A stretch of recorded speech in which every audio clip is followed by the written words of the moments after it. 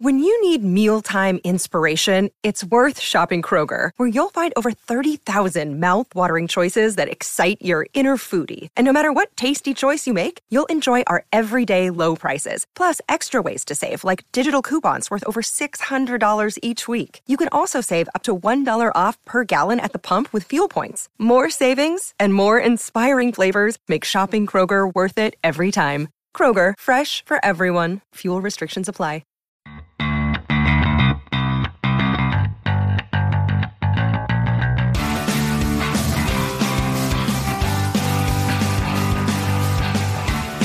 This guy is a ball player. When he throws that spiral, that tight spiral, it is a straight shot. Those routes that he is able to get out of his guys, it is incredible. This guy is going to do a lot of things in the NFL. He can make all the throws. He can throw to a spot anywhere in the field. Yeah. He's got the leadership, those intangibles that you need for your team. Yeah, and if he is able to get it into the end zone, that's 6 points right there. That's it. That's 6 points. Well, then they do the extra point. That's 7. That's or an additional point. Yeah, you can get 2 points. You can get the ball right back if you do an onside kick right there.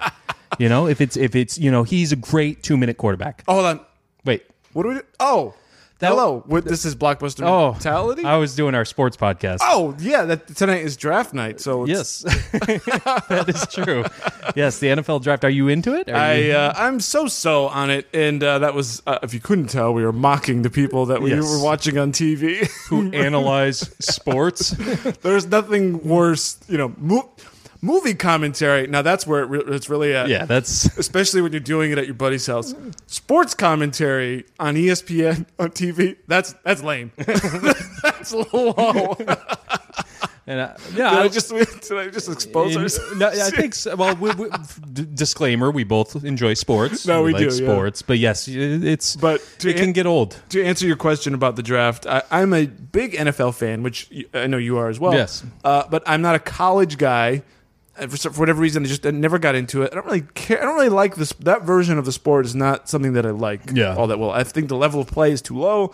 There's too much randomness in the college game. You'll get like block kicks and like those kinds of things that it's just like, okay. Or there'll be like one player who's like clearly better than the rest. Yeah. And he just can just outrun them or something like that. So, right. There's so many like blowout games where it's just like, what's the fun in this? But like the block kicks and stuff, the unpredictability of it, that's kind of what I like about it. It's interesting, but when you get two good teams together, you really don't have any sense of how the game's going to go. Yeah. At least in the NFL, you know that there's good players on both sides here, and at least you hope that you'll get somewhat of a close contest, something like that. But in college, it's very random. Yeah, and you could lose a game in the NFL and it not be the end of the world, which I've always hated about college. It seems like you lose a game and you have no shot at a national title or anything like that. The college guys think of that as something that's actually a good thing because you prove that you didn't. You have to be perfect. Right. But that falls apart quickly because no two schedules are equal.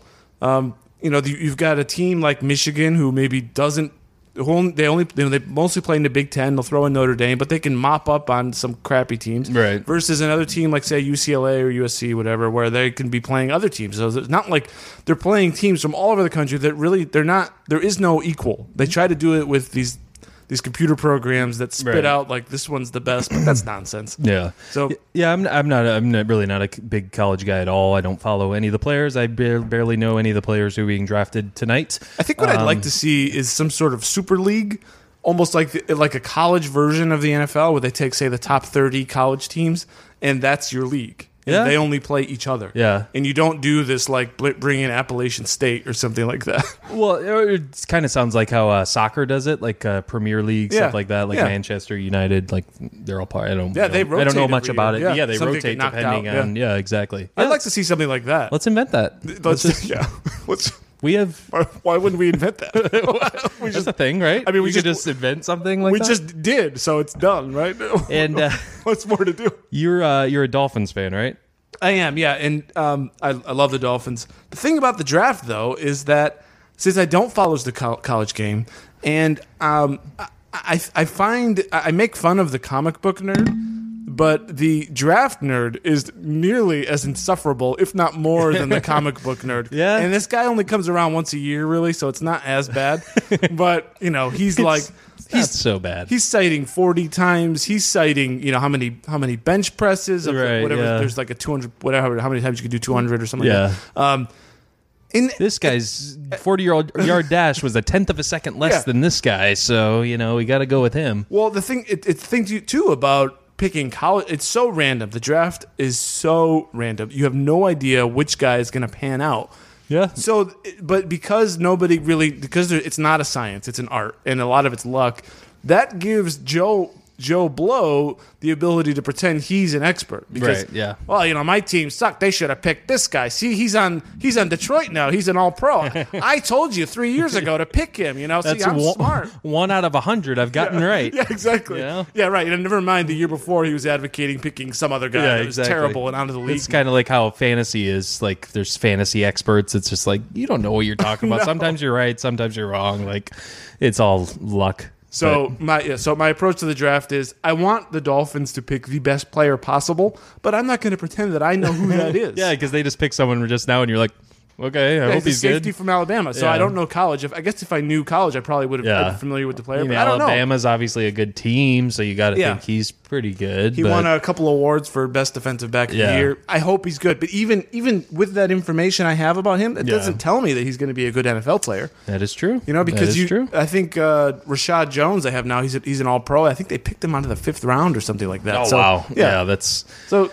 Yeah, I'm not big into it. I used to be bigger into it when Lions were like first or second pick every year. So like I knew like the players they picked could actually probably make a difference because it's like quarterbacks or wide receivers. But then Joey Harrington, that goes years. But Ndamukong Suh and Stafford, I mean, they kind of played. I mean, more so Stafford. They kind of were worth it. What were you going to say? Well, no, but Megatron. How are Megatron out of those years? That idiot retired. I know. Why? Just like Barry Sanders retired. He just hates Detroit. Detroit killed him, right? Basically. What were you going to say? Well, you seem to say that you had some sort of optimism picking year after year highly, but there's no weird. Progress being made here. So because they're better now. That's a fool's. They're better now. They're the past few years they've been on the cusp of they just need a couple more things where they could truly be contenders.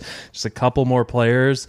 So you would think I'd be more interested. Like, who are they going to pick up because this could really be the difference. Whereas when they were picking first or second, it's like this is hopeless either way. Like one guy's not going to turn around your team, Well, 2 for years a while. 2 years ago, they had arguably the best defense in the league, and they still had Megatron. Yeah. And then they lost Sue to my Dolphins, who they let him go because. Yeah, where is he now? I forget. Maybe the Saints. I don't remember now. I want to see.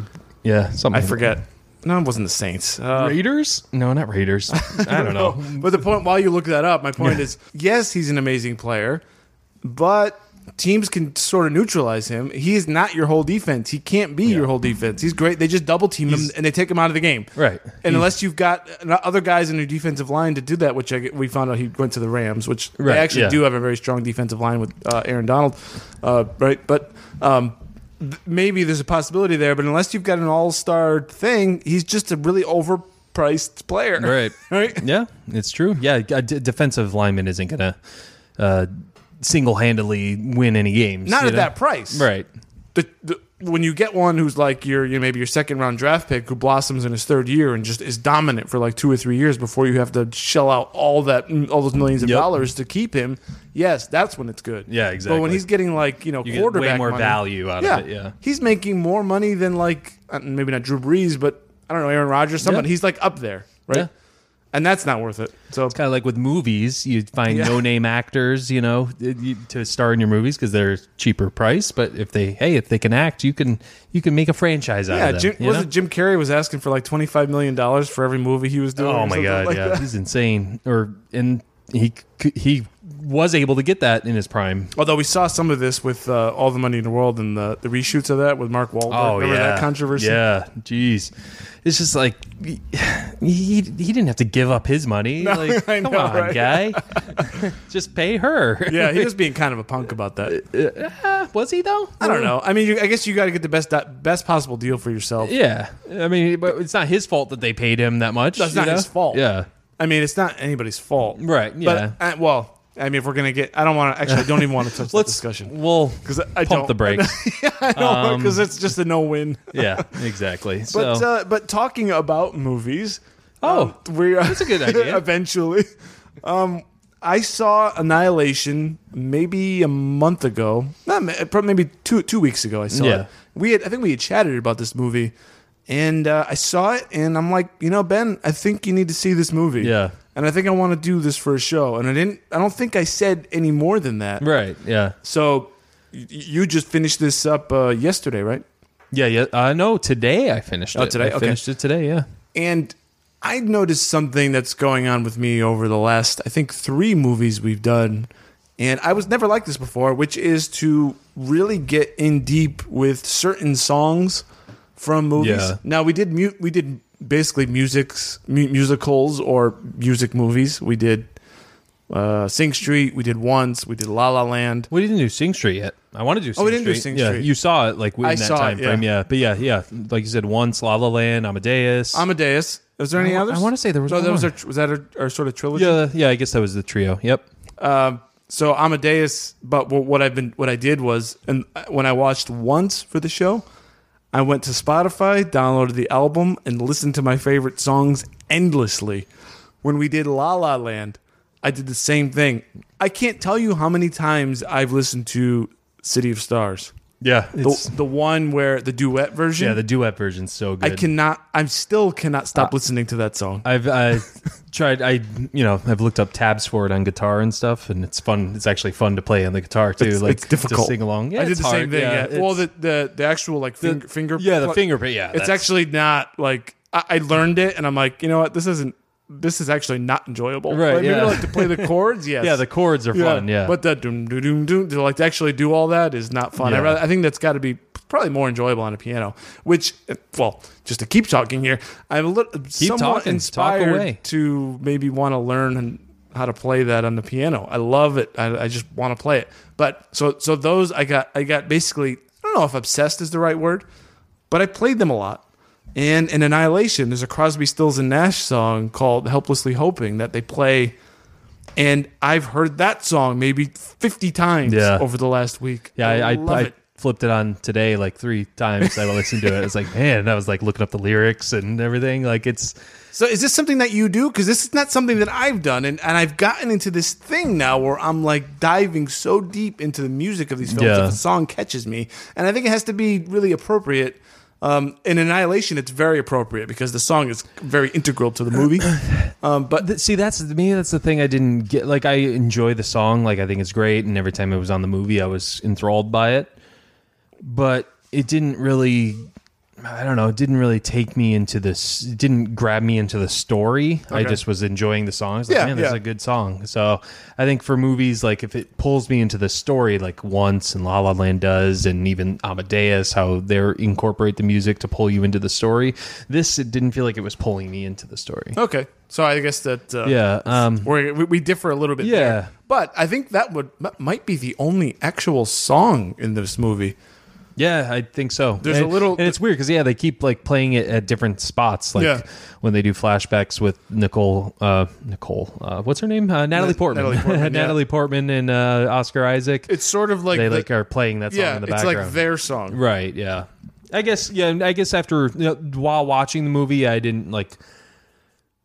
feel much from it. I enjoyed the song, like I said, but when I started listening to it after the movie, like 3 or 4 times...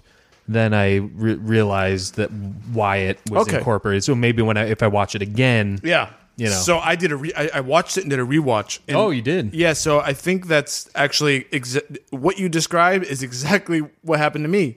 The first time I did it, I wasn't going into the soundtrack, but then after my second viewing, that song came again. I'm like, I want to hear this again. Yeah. And then once you like start getting into it, then you're just like sucked in. I'm just sitting here and repeat. It's only like a 2.5 minute song. Yeah, it's beautiful. It's just, it's awesome. But yeah, so I've been in this thing. I can't leave the movies that we watch.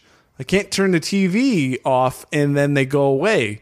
I can't do a show and then they go away. Yeah. They are sticking in my head, like in my heart, right? They're in my mind. They're like become, in a sense, I'm getting weird here, but they become part of me in a weird way.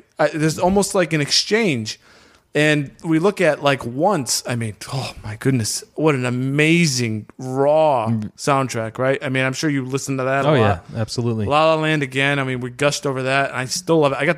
I got the wife listening to it. Yeah. She's like, she came home from work. She still hates the movie only because they don't end up together. You know? Of course. She's a romantic at heart. Yeah. God bless so her. does she hate La La Land too? No, then? she likes La La Land. Well, She just- Ryan Gosling's in it, so I mean. well, come he's so dreamy. on. I mean, yeah. How can you not like any guy who says he's not dreamy is a liar? Right. But she comes and she's like, I listened to this 20 times at work. I just put it on repeat. Yeah. And it's kind of the same. And now it's like almost like a mind virus where you get a song in your head and it has a meaning and you see that meaning on screen and then you like sort of internalize it to what's going on in your own life. Yeah. It becomes its own experience, which I think is really deep in its own way. And so I wanted to bring that up and just, obviously you sharing your thoughts. So you're there too, sort of. Yeah, I mean, music is so powerful in films. I mean, it just, I don't know. I guess, I don't know if it's because we're able to visualize, things too easily, because music has always been powerful to me, even without film. Like, I've always loved music and, are you having trouble with that? I don't know what's going on here. Yeah. I'm not having trouble. I just... we've got technology. We've got an iPad here to keep a timer. Yeah, and Ben said that the screen would not time out, but yet it has. Curiously, I lie. But music with films is, it's incredible how powerful it is, and I think some of my favorite movies are because of, or a large part are due to the score or the actual songs, like the soundtrack in the movie. Well, heck, I just forgot another one, Phantom Thread. Yeah. How many times did you listen to that soundtrack? At least a few different songs. Right, yeah, not exactly. every song, but yeah. And I think normally as you experience film, like you're saying, it makes you, the music makes you feel something in that moment. And then you kind of move on, right, as the film moves on. It's something else entirely to go back, like what you're saying. It's unusual for me, but maybe it's not. Is that unusual for you? Or have you to go? I'm trying to think. I mean, because obviously La La Land, that's a musical, so I mean, that seems pretty typical. That lends to go itself back to more music. to wanting to do. Even something like Once, but I mean, for something like Annihilation, where it's like a specific song in a movie. I'm trying. Yeah, Phantom Thread. Yeah, I mean there's not even any gone back lyrics to that. Yeah, I mean, I don't know. It seems like just it's weird too. I'm like having a thing where it's like, lately scores for me have been more effective. I don't know if they're just getting better at it in movies, like they know how to grab people more. Yeah, or is it just we happen to be tapping into this thing? Yeah, I don't know. I don't know either. Because we ended up on this music. We ended up doing Amadeus. We ended up on this music movie thing. Are we like both going through this, something at the same time? That's kind of what it feels like. I would agree. Yeah, I mean.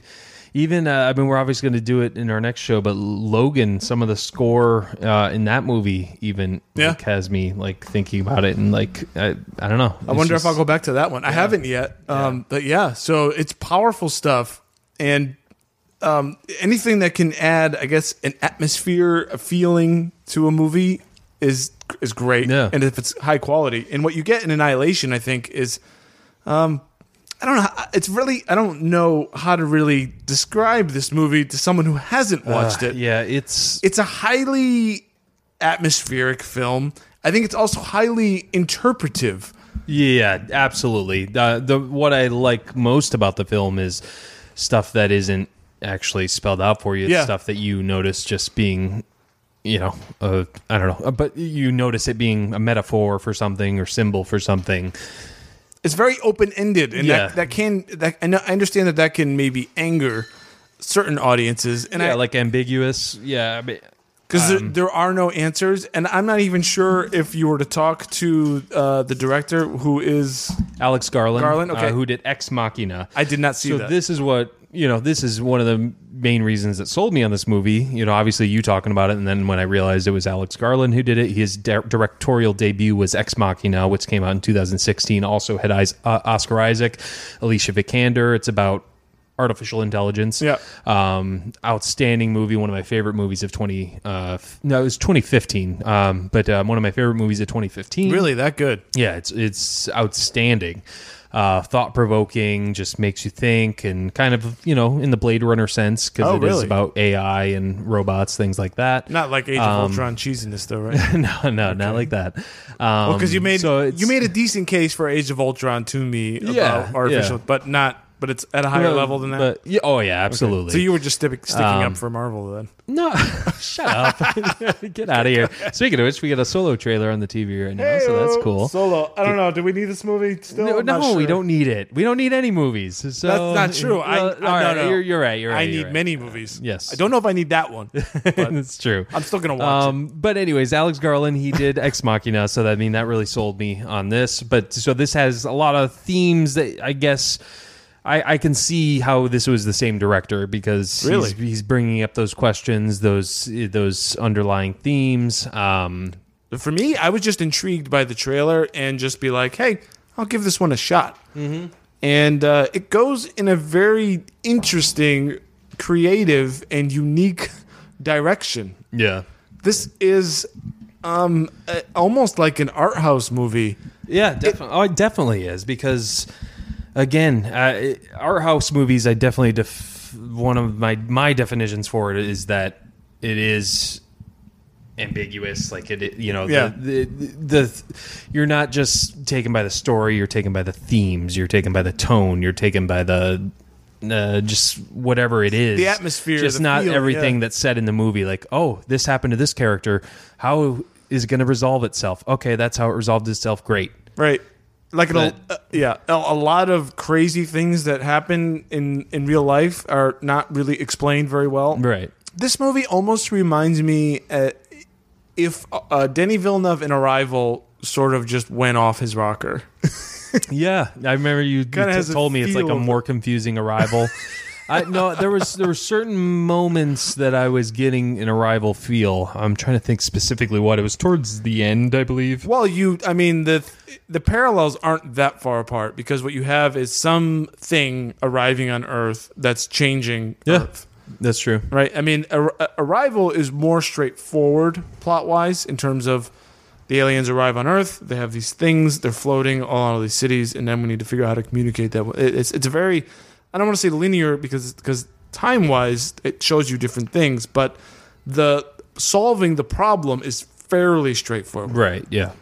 This one, they don't know what they're doing. Right, yeah, no one does. They basically, to set the stage here, a meteor lands in some place in Louisiana in a lighthouse, and then over time has created this shimmer. Yeah, right? Which they call it in the movie, I think, is the shimmer. Right. Yeah. It looks like a prism-y thing. And all animals and people that they've sent in have not come out. It's kind of like in Phantom Menace, those the Gungans, when they're going by and they have that big shield that comes out of that animal. It's basically it's a bigger version of that. It's like that, yeah. If you can visualize that, that's basically what it is. You go in it. But if you haven't even seen this movie, you probably shouldn't be listening to this because we're going to get into spoilers. Well, we are going to, go in. We're going to rock your world. Speaking of rock your world, this movie's like an acid trip a lot too. Like you said, it is like Denis Villeneuve was like on acid and just made this movie. We're like, well, forget about wrapping this thing up neatly. Let's just go off. I mean, yeah, exactly. It's chaos. Yeah. This movie is about chaos. It's about change. And how do you deal with that change and trying to understand that change, which I don't know that anyone ultimately does exactly. And I think that's fair. It's a crazy scenario. It's a crazy thing that happens, and then people are just trying to deal with it. Yeah, I mean, that's basically what it is. I mean, I kept talking about the underlying themes because I thought I was going to get to it later, but some things I wrote down here are just what the underlying themes are for this movie. That I was picking up what they were trying to interpret, like their depression, mental illness, self-destruction, PTSD even, and grief. That's kind of what I gathered from it because they kept talking about cells and how they, remake themselves. And I that's one of the questions I had for the movie was just what she was talking about with the cells and everything. She starts early saying, well, yeah. So for me, actually, my list is slightly different than yours. I don't have a list, but it's... Or your interpretation. Yeah, it's about creation, destruction, self-destruction. Yeah, self-destruction, definitely, cancer, mutation, growth. and some of these things, real life has a balance. Yeah. And this thing that arrives throws earthly ways of doing things out of balance. Mm-hmm. You get unregulated growth. Yeah. Which where there's natural checks on things. You get things that die and other things that live. It's hard to understand. It's like it takes well, I say it's manipulating DNA. So it takes the DNA of all these things that it encounters and just basically reforms them. Right, yeah. In some weird way. There's a quote in there early in the movie where the Natalie Portman character says it's about cancer again, and it says something about the rhythm of the dividing pair. And that's a symbol, I think, for the story, and I think her and her husband, played by Oscar Isaac Kane. The rhythm of the dividing pair. What does that mean? It was a line set out on purpose. I guess I kind of missed that. Yeah, they're the dividing pair, right? This married couple. He goes off into the shimmer first, and then comes back in the weirdest way possible, right? Yeah. Well, and they even show like microscopic skulls like dividing into a pair, and then her tattoo. Does she form that in the shimmer? Like she has like an 8 tattoo, which looks like a cell splitting up off from each other. Like it, she does. She goes in without one and then comes out with the tattoo. Yeah, it's strange. The thing makes actually the forearm. Now that you're mentioning this, the forearm for some reason has some symbolism in this movie. She gets the tattoo. One of the characters that she goes in the shimmer with has like grass growing out of her forearm. Remember that? Yeah, that was interesting. And then before that, they were talking about, I don't know if it was her or another character who she was like a cutter. I think she was cutting her forearm. She's like, why? Do we alleviate the pain? She's like, no, try to find a way to live. Or like try to feel something. Yeah. Oh, and she felt something because she felt grass growing out of her. Well, yeah, exactly. Well, that's how I got kind of depression, mental illness. Things like that. But it's the physical and the mental working together. Oh, absolutely. Yeah, definitely. And those grass, like the grass people or whatever that was, like they saw like these figures of people and they're all just like grass, and that's obviously what Tessa Thompson became. Right, and we see her in Thor 3, she's by the great. way. And she's in Westworld too. Is she? The more I see her, the more I'm like I like her. Like Westworld. Was she in the first season? One of the board members. Yeah, she shows up and is one of the board members. Yeah, okay, now I remember it. But yeah, that was great. And I'm sorry, I lost. No, it's okay. So yeah, you were talking about like Oh no, I wanted the plants though. That was cool. Yeah, they go into this abandoned town and she's like, she figures it out. It's like the shimmer or whatever the thing that's doing all this. It's taking a human DNA form. This doesn't make sense. Why would you do that? You should grow as a plant, right? Out with branches, right? Not looking like a little kid. Yeah, exactly. The visuals in this movie are great. Yeah, I think it's beautiful. Which film. Also in Ex Machina is great too. So it definitely, I'll give my final thoughts on this movie, but Alex Garland is definitely someone to keep your eye on. This is obviously off of a book, actually. I think a trilogy of books, right? Yeah, but I was reading, saw someone's review, and they said basically like he based it off the book, but he definitely had was being free with it, and that's made fine. It his own thing. It's a movie, it's not a book. Yeah. You don't need to stay true to something. Yeah, exactly. That's not and you work want on it to be his film. But yeah, I do know what you're saying about mental illness, because all of these women that go in, it's 5 women, right? That go in, and their rationale is, hey, we've sent in soldiers, men, and none of them came back except for one, and let's try women. So is that the significance of it? I think so. Okay, we tried all men. Let's try all women. Like, why just not like a mixture ever? A justification might be. Yeah, a mixture might have been maybe a better idea. I don't know if they tried. So, that. Because that's one thing I had is just why all women. Like, what's that? I think that. Well, they're probably running out of people, maybe too. Yeah, that's true. And motivated people, but they are all broken in some way. To your point. Yeah, exactly. Like the one, you talk about. Obviously, this movie's also. It's about. Being who you once were, like reforming into someone else, something because new. You went through something. Yeah. Like the one, she lost a daughter. She said, I have 2 bereavements. Like one is my daughter, one was my former self. Like I'm not the same person I used to be. Yeah. Which can also go into the PTSD, which I kind of feel like they were playing off of Oscar Isaac's character. In its own way, it's creation, right? Yeah. Because you're becoming someone new. And whether that's through experience or through some strange alien thing that's manipulating you. It actually is kind of the same. Yeah. It's something new. That's true. It's something different. It's you're being transitioned. But what we see is that this thing creates those things that are new in horrifying and disgusting ways. Mm-hmm. This is it borders on horror. Yeah, definitely. Like, oh my God, that bear, when it was opening its mouth and you could hear the girl screaming. Yeah, so this bear kills one of the characters and then somehow took on part of her spirit. Yeah, she was screaming, and so when the bear would, instead of roar, it would say, "Help me!" or whatever it was doing. That was so creepy. Like, that's one of the creepiest things I've seen in a movie in a long time. So I mentioned the Crosby, Stills, and Nash song, Helplessly Hoping. Yeah. Should probably talk about that song and where it comes in, because it's in kind of in the first couple of minutes of the movie. We see Natalie Portman at home, or she's talking to she's teaching. She makes the line about the rhythm of the dividing pair. She's some kind of that was at the beginning. That was in the very beginning. She was giving some lecture, and then she ends up home. She's stopped by the guy who was in Interstellar, who I really like. Oh, yeah. Who was the scientist, the black guy? Yeah, just say it's black guy. I don't know his name. He's like David Gyasi or something like that. Yes. Or whatever. I really like this guy. I like the way he talks. I think there's something about his delivery I just love. Right. I loved him in Interstellar, and I liked him in this too. I'm a fan of his. I wish he was in more stuff. I think he's British, actually. But anyway, he is. So she's like, no, I'm going to go home and paint my room. And she's in there painting their room. You hear the song come on, and up walks Kane. He's home. So weird. Well, yeah, because he said it's been a year. Like, what? Because the scientist is like, it's been a year, like he's dead. Like, cause she says, I'm going to paint our room, and he's like, there's no. You got to let him go. You got to move on. Right. But he's alive, and this is not just a song set to a scene. This is, I believe, a scene set to a song. Yeah. I mean, there's a line in the song about a stairway. He walks up a stairway. Oh, yeah. There's something about choking on hello. That's when they both embrace. Mm-hmm. This is more than just, hey, let's put this cool song to this scene. This was actually like thought out. Even in the song, it says 1, we're alone. 2, we're three, we're together. Like it says, it's like 1.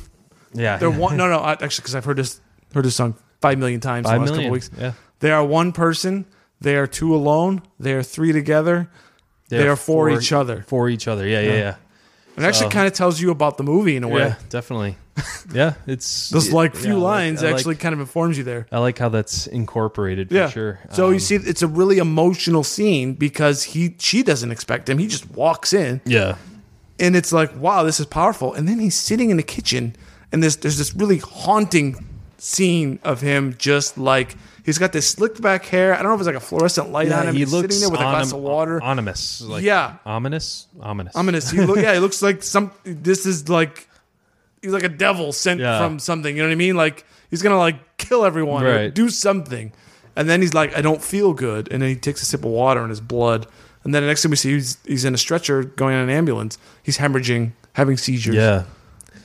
Crazy. Yeah, definitely. It's like you said, it kind of it goes to the horror feeling of it. Just like it almost seems like he's possessed or something. Yeah. Which it's he doesn't know where he is. She tries to ask him, where did you go? He doesn't know where he was. Right. And he's like, I found you, or what? He's like, I was in the house, and then I saw you and I recognized you. Was basically his response, I think. Yeah, it's such a weird response. So I mean, you're definitely drawn in at the start of this movie. Like, what's happening? Like, what is this? Like, what's going on? Yeah. So I will give it that. And then they get picked up out of the ambulance by these cops, whatever, put onto the site where the Shimmer is, and then he's like under incubation, and then the mission is they're sending girls in, and she's like, I'm going in too.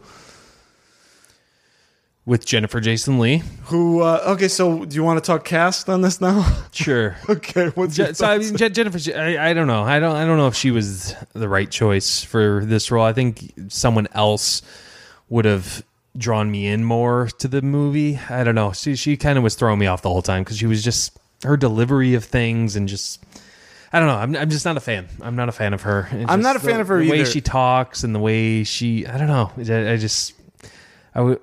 Well, I get to see someone acting, and just it seemed like she was disinterested the whole time. I'll go even further and say I'm not even really a fan of Natalie Portman. Yeah, I'm not a big Natalie Portman guy. I'm either. actually not a big fan of really much of this cast other than Oscar Isaac. Yeah, but what drew me in she was great in this movie, though. I will say, like when she told the guy, like he said, he's been gone for a year, and then she goes back to her house and is painting, and then all of a sudden she's just sitting there crying. Yeah. Like, man, you feel that. No, she did better, but in general, I felt a little bit annoyed by the cast, and it's not even just a female thing. It's just because there are men. Even the guy who's interrogating Natalie Portman, I'm just like.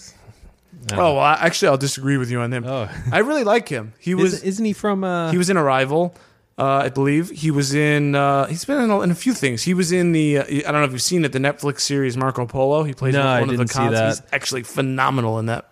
Okay. I was scared to say it. He was in an Avengers movie. Yeah, too. I was scared to say that because I was like, I'm just gonna pick this. He was Asian in Doctor guy. Strange. Yeah, I was gonna say he's in Doctor Strange, but I didn't want to say that right away. Yeah, you don't want to make say just because he looks Asian, that's the same guy. It's better than you saying the black guy, from Arrival. But I followed that up by saying I'm a fan of his. That's true too. Okay, cool. Well, I hope that we're good came across. But yeah, the cast. I like Oscar Isaac a lot. But I will say though, I didn't think the Southern accent was necessary. No, it wasn't. No, we talk about accents a lot. It kind of threw me off. No, he would have been just fine, just talking like he normally talks. Yeah, I agree. Yeah, it almost seemed like they're like because he said something about God in the beginning of the film, so it was like almost like them saying like, "Oh, if you believe in God, you got to talk like this, and you're a hillbilly from Middle America, so I believe in God." So it's like, oh, so you can't be a decent person and just like want to love your family, right? Yeah. If you are that person, you have to be like a total moron, right? Yeah, exactly. So, you can't just care about your family and want to do the right that's thing. Kind of the feeling I got from it. Yeah. Like, really? I don't like that crap. I really don't. It irritates me because they're like making fun of a person that they've pretty much never met. Right. Yeah. Exactly. So. The accent. I don't need it. I don't need it. The movie goes as soon as they get inside the Shimmer, everything gets crazy, right? Yeah. And they start seeing all this weird stuff. There's. I don't want to spend too much time on this. Yeah, well, because they even something's weird with it because they even say at the beginning of the movie like you had rations for food for 2 weeks, you were in there for 4 months. What did you eat? So there's like some sort of time warp. There's some sort of thing. Something's going on. But I do want to get to obviously the self-destruction is brought up a lot. Even like she says something about you confuse suicide with self-destruction. He's like nobody. She's like nobody ever. Jennifer Jason Leigh. This is really at the end of the movie, right? I think she's like nobody really kills themselves. They just make choices that kill them in a sense. They make a series of choices, right? Or you screw up your life, in a way that like makes things bad. So that's where it made me think of depression and suicide, things like that. And even Tessa Thompson says like you want to fight it. She wants to face it. I can't. So that's when she decides to turn herself into a plant, and basically that's someone like saying, I can't face this. That's someone when people turn to suicide and things like that. Like that's kind of what it made me think of, anyways. Like it seems like that's what they're kind of hinting at, and just and also again the things about becoming another person, like he's not the same person literally because he's the alien at the end. But it's like evolution. When you go through something like. It seems like he came back from war. He was going through something, and he's not the same person he was. All the things he's seen, and it's almost like it made me think of. Sorry, I'm going into tangent here, go. But it made me think of. There was this paradox I read a long time ago. Is if you replace, I think it's called like the ship of Theseus or something. If you replace every part of a boat over time, every single part of the boat, is it still the same boat once you've replaced every part? Especially the way parts wear together and become because the ship is a collection of its parts. I don't know why the ship is not like each individual part. Exactly. So that makes sense. I don't know why it made me think of that. I don't know it's just either, like when you change yourself, like are you still the same person? Like if you change every bit of yourself over time, I have to say no to that. Still the same person? Yeah, I think that's a good point. Yeah, that's a great point. So like when he comes back, like he's not the same person. Yeah, literally, but I think it's kind of like them touching on PTSD a little, like when people come back from war, how they're not the same person. I don't know. Just that's the deeper themes that I enjoy, like enjoyed about this movie. Those are all great thoughts. Yeah. I'd have to agree. There's also something there about self-destruction. There's something that Natalie Portman says about cells, the way they reproduce, and the idea of aging. Yeah. Because it's how it like deteriorates over time. There's actually nothing wrong with our cells, but for some reason we die. Yeah, I think that's when he started talking about God a little. But that has to be related in this too, because it's about that regeneration sort of a thing. Yeah. I guess whenever she was talking about cells, like I wish I don't know if I wasn't paying attention enough, but like I was just like kind of lost. But I know there's something about those cells that matter more than I'm making it. There's something else you mentioned just a second ago too about them losing their minds, and I think the only character who doesn't lose her head is Natalie Portman. Yeah. Everyone else basically sort of accepts this strange thing that's happening to them. Right. Like the Tessa, is that her name, Tessa Thompson? Yeah, Tessa Thompson. She has the grass growing out of her forearm. She's like, all right, I'm just going to be this now. Yeah. And she's like sort of at peace with it. And actually, I wonder if that's maybe not better to just sort of accept what's happening. Yeah. Well, I mean, that's kind of, I don't know. I kind of just related that to suicide because right before that, again, she said how, you want to face it. She wants to fight it. Yeah, like people can fight their depression, fight their demons, whereas that's exactly other right. people just kind of give up and are just like, I'm accepting my gave fate. up in a sense. Yeah. She made a choice but yeah, to hers allow was that. like peaceful. Like, It wasn't like she blew her head up. Right, yeah. Yeah, I knew what you're saying. Yeah, she allowed herself to die in that way. Do we want to talk about the most possibly horrific scene of the whole movie? Which one's that? The found footage. Oh, yeah. Oh. So they end up in this base, and they see a camera set up in like a pool, a drained pool, or whatever. No, they watch it, and it takes place in this drained pool, and it's Kane, who we'd know. And there's this other guy sitting. It's really dark. It's kind of weird. He's like, no one's really freaking out, which is in itself is freaky. What we see in a second. Kane basically carves a C. Is that what it was? A C? Well, it's not a hole. It's like a flap. Yeah. So he goes. Oh yeah. Top flap. The C shape into this man's stomach, opens it up. He's not screaming really. He's just saying, "Oh my god, oh my god!"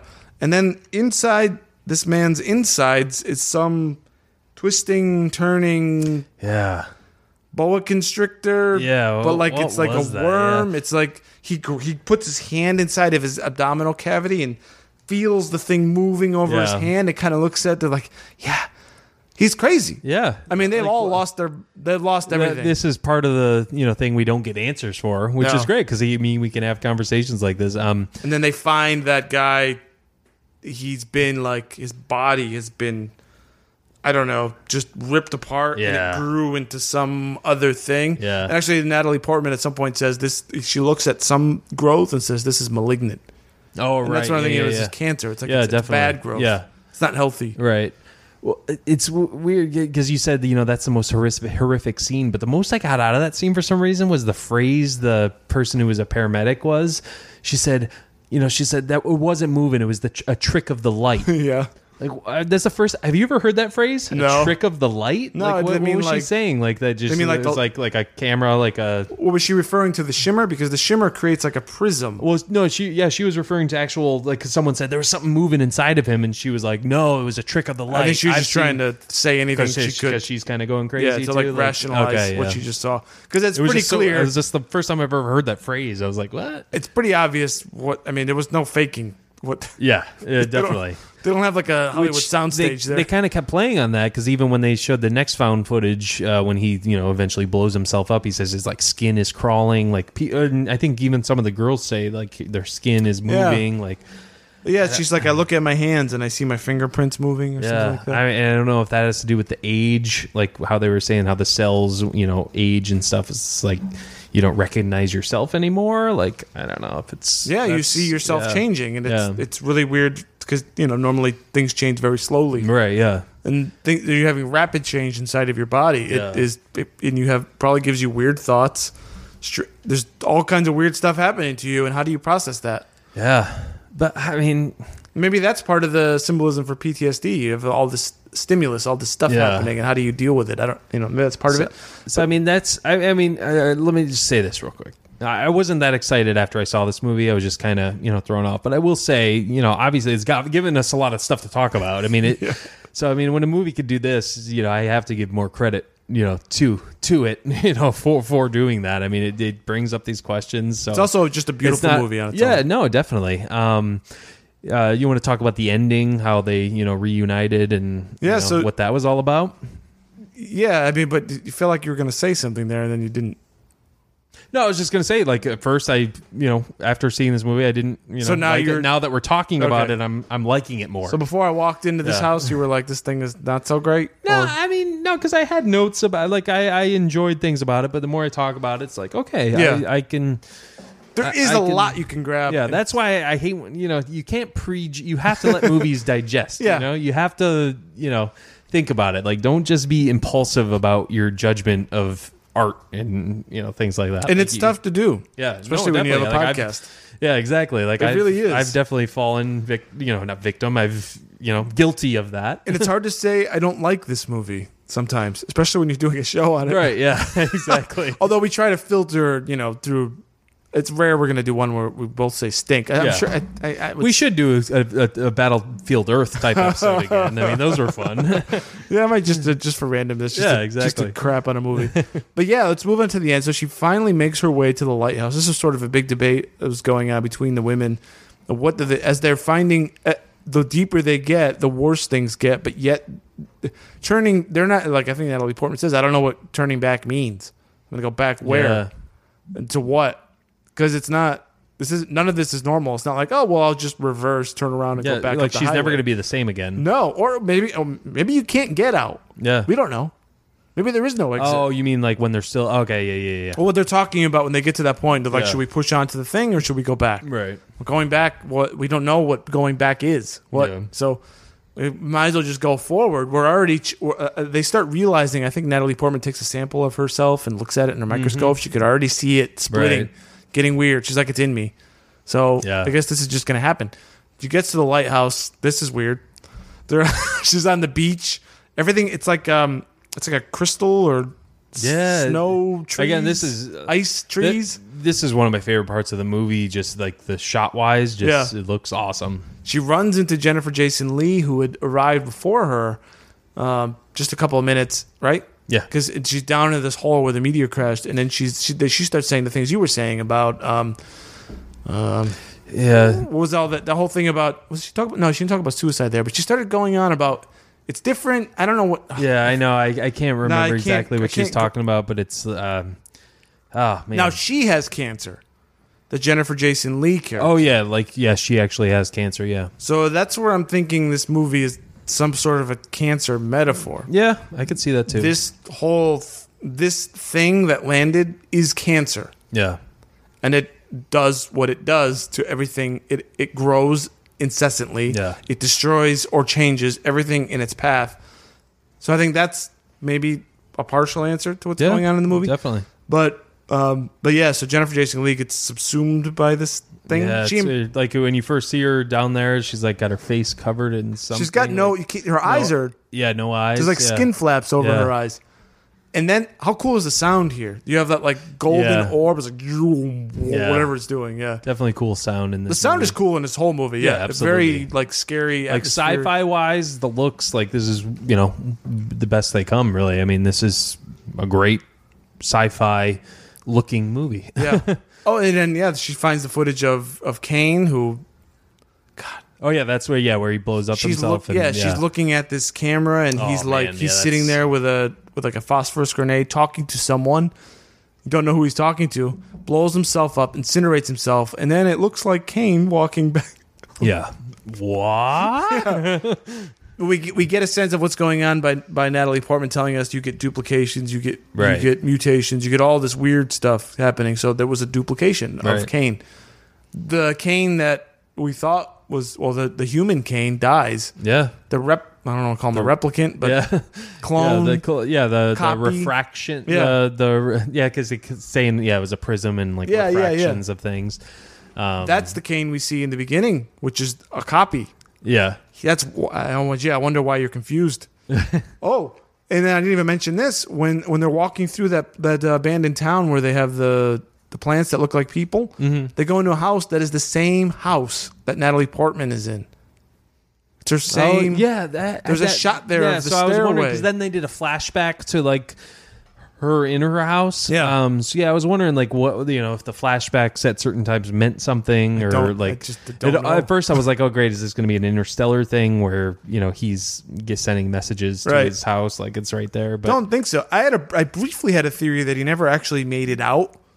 Yeah. What he actually did was he went to that house and somehow it teleported him to the Natalie Portman. Yeah, almost kind of like Stranger. There was actually Stranger Things feel to this movie like too. a portal. Like kind of how like Stranger Things, like if you're in the Upside Down, like when you're walking through, like the real world knows when you're walking through too, the lights and stuff. So yeah, I could see that. That's what I got from his dialogue, because like I went up the stairs, I saw you, and then I recognized you. It was very like I can imagine him doing that in The Shimmer, and then all of a sudden being home and not really realizing that's her. I could see that happening. Down in the kitchen, being like, I don't know how I got here. I don't right? where I am. Yeah, but so I'll let you take this because I've been going. No, on I mean, forever. Jennifer Jason Leigh's down there. She, says stuff, which I kind of wish I had wrote those down of what she said. But basically, she kind of like disintegrates into this organism / It's like it's like sparks that then form into this larger fiery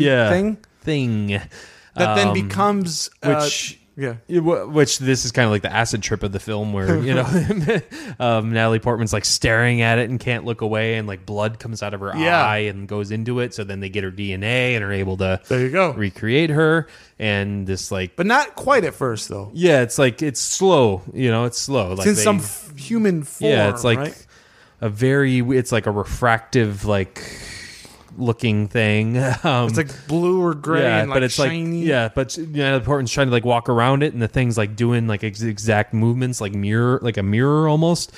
And she tries to get out the door, and the thing it like smothers her. It's not attacking her per se. Yeah, it's just doing what she's doing, replicating. Yeah, right. Which is creepy too. Like that whole thing was like, ooh, this is. And then she eventually figures out. Yeah, I could see why. Because I was reading some reviews and people were just like, oh, this is. They said the ending is so stupid, but it's just like, I could see that though, just like how people could give up on it then, because it, it's just like. Well, this movie's not going to spell anything out. See where it goes. Yeah. It's not even at the end. I mean, it's not going to say, "Oh, this is why they did this." It's never going to tell you that. Yeah, because there probably isn't even an answer. No, definitely not. But yeah, I mean, basically, then Natalie Portman somehow gets a grenade and hands it to the thing. She figures the replicating, and you just got it in a hand, and you reach out your hand, and I put it. And at that point, it fully turned into exactly what Natalie Portman looks like.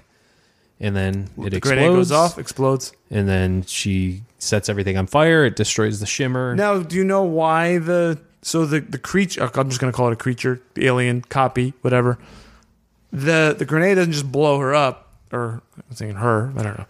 It catches on fire, and then it decides to torch everything. Yeah. Why does it do that? I think it has something to do with what they kept saying the whole movie is just self-destructive, everything is we're all self-destruct. Well, not all, but people can be self-destructive, and I think that kind of is playing off of that. So did Natalie Portman like beat it by not succumbing to self-destructiveness by being who she is, and then she like defeated it in a sense? I guess. I don't know. Yeah, that's one of those things. Yeah, where just leave it open. You have to interpret it. Yeah, I mean. And that's you're asking a lot of your audience, which is it's good for the world today. People want everything spelled out for them, spoon fed to them. I agree. I think that's kind of what made me want to do this movie, because it's a challenging movie. Right. It's interesting. Absolutely, definitely challenging. Which is definitely I give a lot of credit to Garland here. Now, in terms of stars, what would you give this movie? Because we're pretty much here at the end. Well, so her and Oscar Isaac reunite. He says he doesn't think he's what's his name? Kane. Kane. She goes, anymore. Are you Kane? He's like, I don't know. Yeah, and he says, Are you Lena? And they both have that. Yeah, she has a glimmer. So when we know, we assume she's the right Natalie, but I think that goes to. You're not the same person anymore. You're not the same person after you go through these some sort of situation like this. Created traumatic something event. new. Yeah. Well, we know also when she was in it that it changed her in some way. Yeah. Even though the thing killed, like you said, she is someone different, and maybe that's just a symbol. Yeah. A symbol of the experiences that we go through. Right. how it absolutely. changes us, like you're saying. Yeah, that's great. Yeah, Good I think because it kind of ends abruptly, which is good. It's okay. Yeah, that's allow your audience. They threw so much at us. Yeah, absolutely. It's not a very long movie, I don't think. I mean, it's 2 hours. Yeah, it's not 2.5 hours. Oh, It's like 2 hours 10 minutes. Yeah, 15 maybe. It's not terribly long. It's not pushing your attention too much, right? Right. There's enough here for you at least to look at. Yeah, exactly. But in terms of stars, I mean, again, the more I talk about this, I actually boosted this up a little. It's just some of the things, were kind of some spots seemed a little pretentious and was just like, it seemed like they were trying too hard. And Do you then want to some think of the more? Let me go first. Or are you ready? The delivery for Jennifer Jason Leigh, some of the things, it was like how what did Natalie Portman say about DNA? Oh, it doesn't just have, they're duplicating plant DNA and animal DNA, all DNA. And then the one girl says, what do you mean all DNA?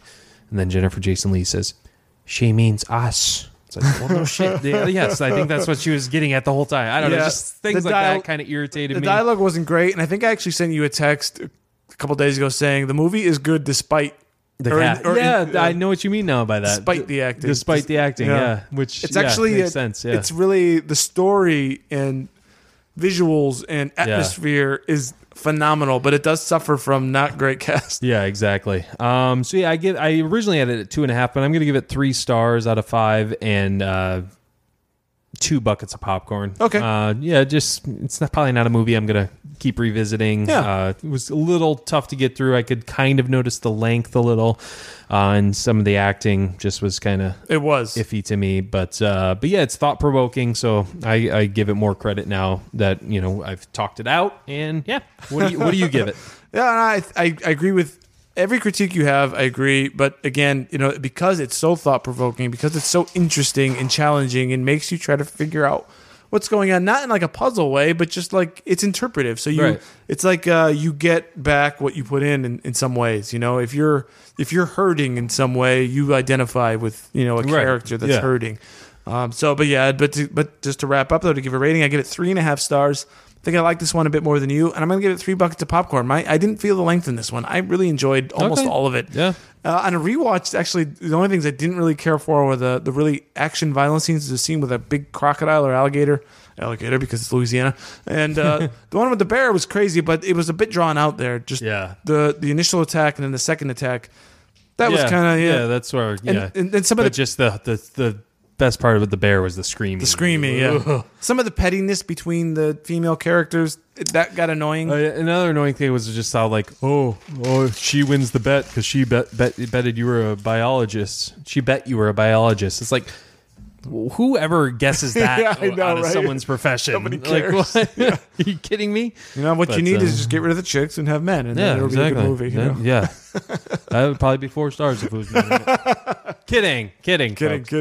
I like this one a lot. I'm glad we did it. And, I mean, it's good to see different movies like this, and a recent one. And I definitely recommend Ex Machina. Definitely check that out. I will for sure. I think you would appreciate that, and I think Alex Garland has, he's someone to look out for now. Quick question: is that as confusing as this one, or is it straightforward? No, not at all. Okay. It's more straightforward, but it's still, you can interpret a lot, and it's quite thought provoking. It's short too. It's only about an hour and a half. My final Domhnall Gleeson's in that, and Oscar Isaac. Domhnall Gleeson, he plays your favorite character from Star Wars: Force Awakens and Last Jedi, Hux. General Hux. Oh, that guy was annoying. He was good in this? Oh yeah, he's definitely good in this. My final thought is that I don't like confusion for confusion's sake. Right. Which sometimes this movie felt like. It does a little bit because it's not perfect, but there are good themes in this, and there's enough good stuff to take from this. It's not a perfect movie, right? But it's ambitious, and I like ambition in filmmaking. No, definitely, yeah. I mean, you don't want to watch the same thing over and over. Yeah, I'm excited for Infinity War to come out. The Avengers movies, things like that. But it's just like it is essentially the same thing. This was a nice change up, wasn't it? Absolutely. Yeah. So yeah, I'm glad we watched it, and glad we talked about it. Sure. Where can they find you on Twitter, Dave? You all can find me at Dave_Quist. I am at BCcore. Be sure to check out our YouTube channel as well. Subscribe to us, leave comments, review us on iTunes, all that jazz. And we have a Patreon as well. So if you want to become a patron and support the show, we'd appreciate that. So we can buy more T-shirts. It's really just a T-shirt budget. That's all we're asking for here. Yeah, that's all we want. All right, folks. Well, that is it for us. For Davo, I'm Ben Secord. And as always, grab some popcorn, grab some snacks. We'll catch you guys at the movies.